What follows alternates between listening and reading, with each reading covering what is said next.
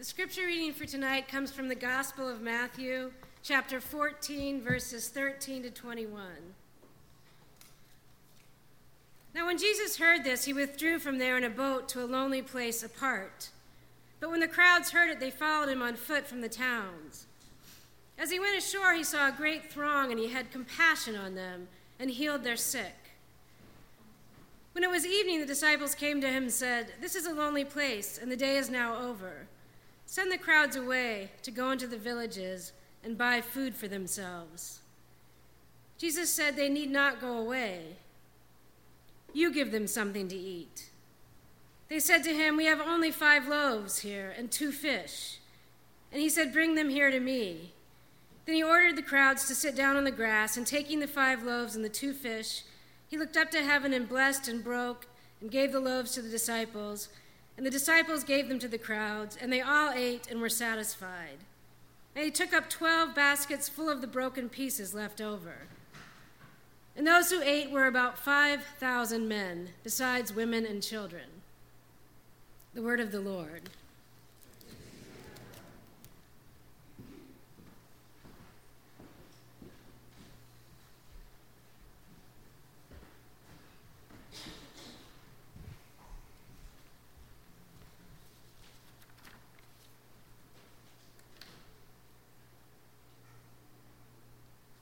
The gospel can be a trite and yellow thing on the lips of a dull and confident preacher. If in your preparation you are not at least a little bit surprised, or if you notice in the scripture the very thing you suspected was there, return to the top of the page and begin again.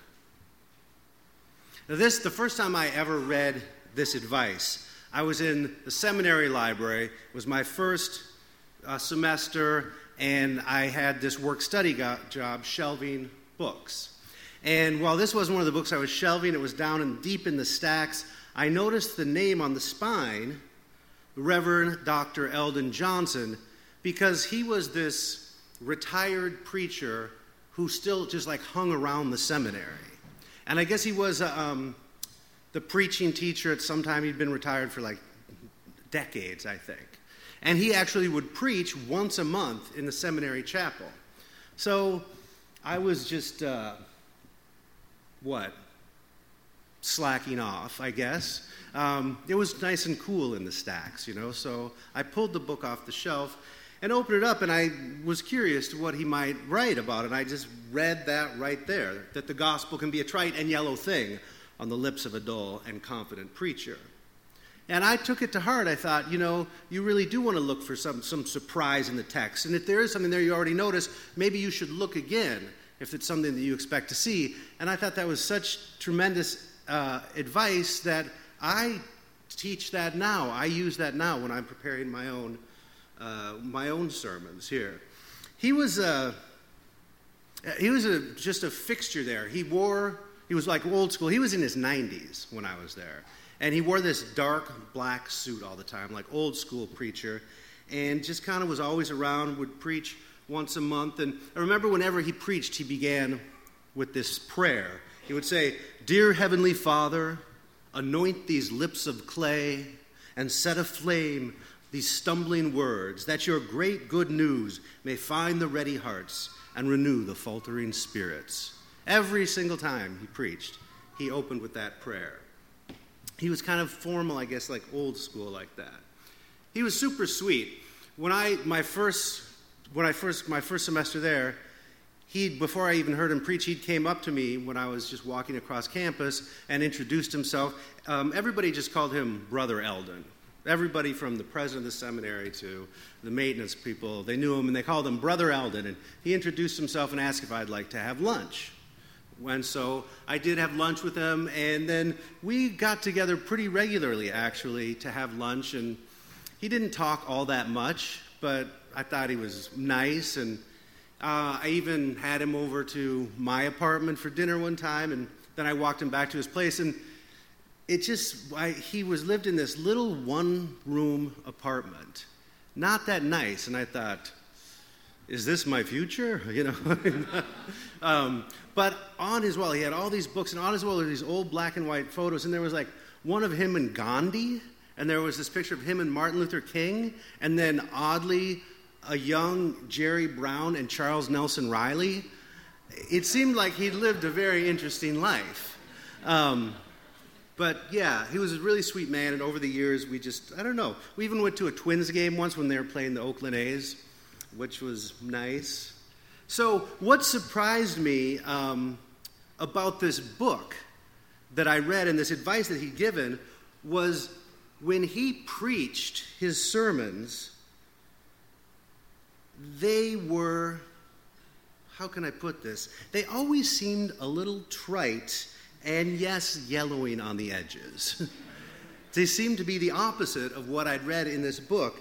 And I remember he preached on this feeding of the 5,000. I must have heard him preach it like 5 different times. I don't know if it was like his favorite text. It wasn't always the same sermon, but he did always come to end every sermon with exactly what you might expect to find in this story, and he would reduce it down to some like near platitude at the end. And I just wondered if preaching had changed, or I didn't know how he was the preaching teacher, but he was a nice enough guy. But, I mean, I can remember these platitudes because I got to be a game among students. We'd sit there and go like, he's not going to say this, is he? He's not going to end with this, is he? And then inevitably he would end with some platitude. Like, I remember from this he went through and he talked about how Jesus went away to this deserted place, and really it was quite amazing because Jesus had just heard that Herod had killed John the Baptist, and he was afraid for his own life. So he went off to this deserted place, like kind of hiding, wanted to keep a low profile. And he gets to this deserted place, and all these people are there, and Jesus has compassion on it. So he says at the end of this sermon, Jesus will meet you in the deserted places of your life. It's nice. Except, I think really if you read the text, it's more like we will meet Jesus in the deserted places of his life, which is kind of something very different. Or he preached this other one, just all about how, the people, it was dinner time, and the disciples very prudently said, maybe they need to go into town, get something to eat. And Jesus said, no, we'll feed them, And so, you who hunger will always be fed. It's nice. Yeah, I like it. I mean, it doesn't really rock your world or anything. Yeah. So he preached this other sermon. I remember this one where he goes and talks about how the disciples came to Jesus and said, they need food and we should send them in. And Jesus says, here, you feed them. So he says that Jesus uses our hands to work his miracles. It's nice. I like it. Except it did seem like Jesus was the one who actually did the miracle. It was his hands and turned all the fish into the things. And I guess maybe Jesus uses our hands to pass stuff out. I mean, that's in the text if you read that. That doesn't make sense as a platitude, though. On a bumper sticker, that wouldn't really work. So I can't help thinking of all this when I come to prepare this sermon. And I sit in my office at my desk, and I read this text, and I just want to curse Brother Eldon. He has done something to me where I can't read this text. I only can think, that Jesus will feed you, which is nice, or I don't know. I want Jesus to do something a little bit more messed up, or something that won't fit on a bumper sticker. I'm sure it's in here. I just can't read it. I can't because I have so many of Brother Eldon's sermons on this text. And so what am I stuck with doing?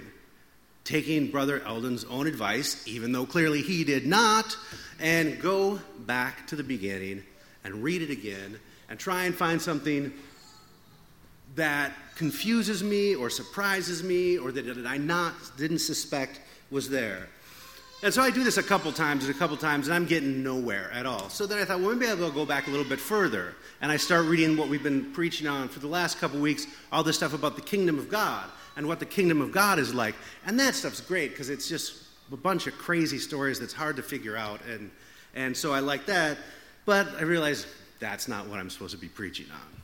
So instead of going back and reading it again, I was kind of like remembering Brother Eldon and thinking about, I was thinking the last time I ever saw him, I was thinking about his funeral, because he died my last, 2 weeks before school ended, right before I was going to graduate from seminary. And I don't know, it was kind of shocking because there weren't that many people there, and I thought he was just this revered guy forever, and he, had apparently knew Charles Nelson Riley. So, but I guess because he was 97 or something like that, just a lot of people he knew had already passed. So there were a few people there, and I remember after the funeral, the admissions director kind of pulled me aside, and she said that she wanted to talk to me about something, which I was like, okay, fine. And she says, it's about your scholarship. And I was like, I was a little bit nervous because, I had received this full scholarship for my entire education in graduate school, which was miraculous. I'm telling you, very miraculous, because I did not have that great of grades. I'll just be honest with you. I didn't. And not to get a full ride. And also, I'd never really applied for this scholarship here, And she went on to tell me that when Brother Eldon retired from teaching there, every 3 years, he would go through all the applications and pick out a student. And she said he just picked them out. He said he prayed on them. That's what he did. They said old school.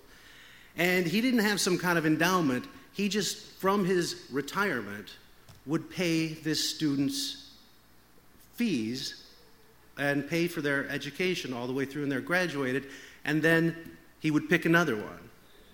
And this admissions director told me that I was the 9th and last one. And I was just like, wow. And she said that he'd done this. He never let anybody know it. He hung out with these students. He got to know them and just made sure they were okay. I was just it blew me away.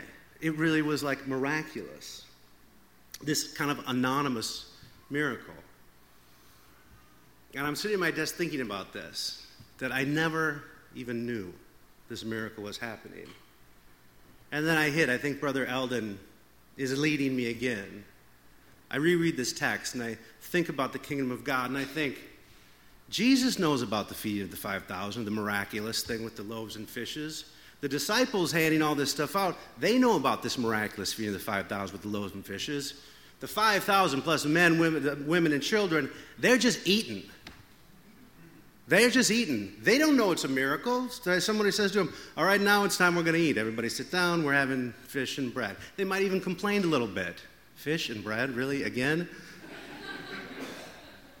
But the kingdom of God is this miraculous thing that maybe we don't even know is going on around us, that gives us life, that feeds us, that sustains us, that loves us, that is there sort of buoying us up, carrying us through our experiences, and we don't even see it or notice it. So I thought, yes, the kingdom of God is like that which is mundane, but is truly miraculous.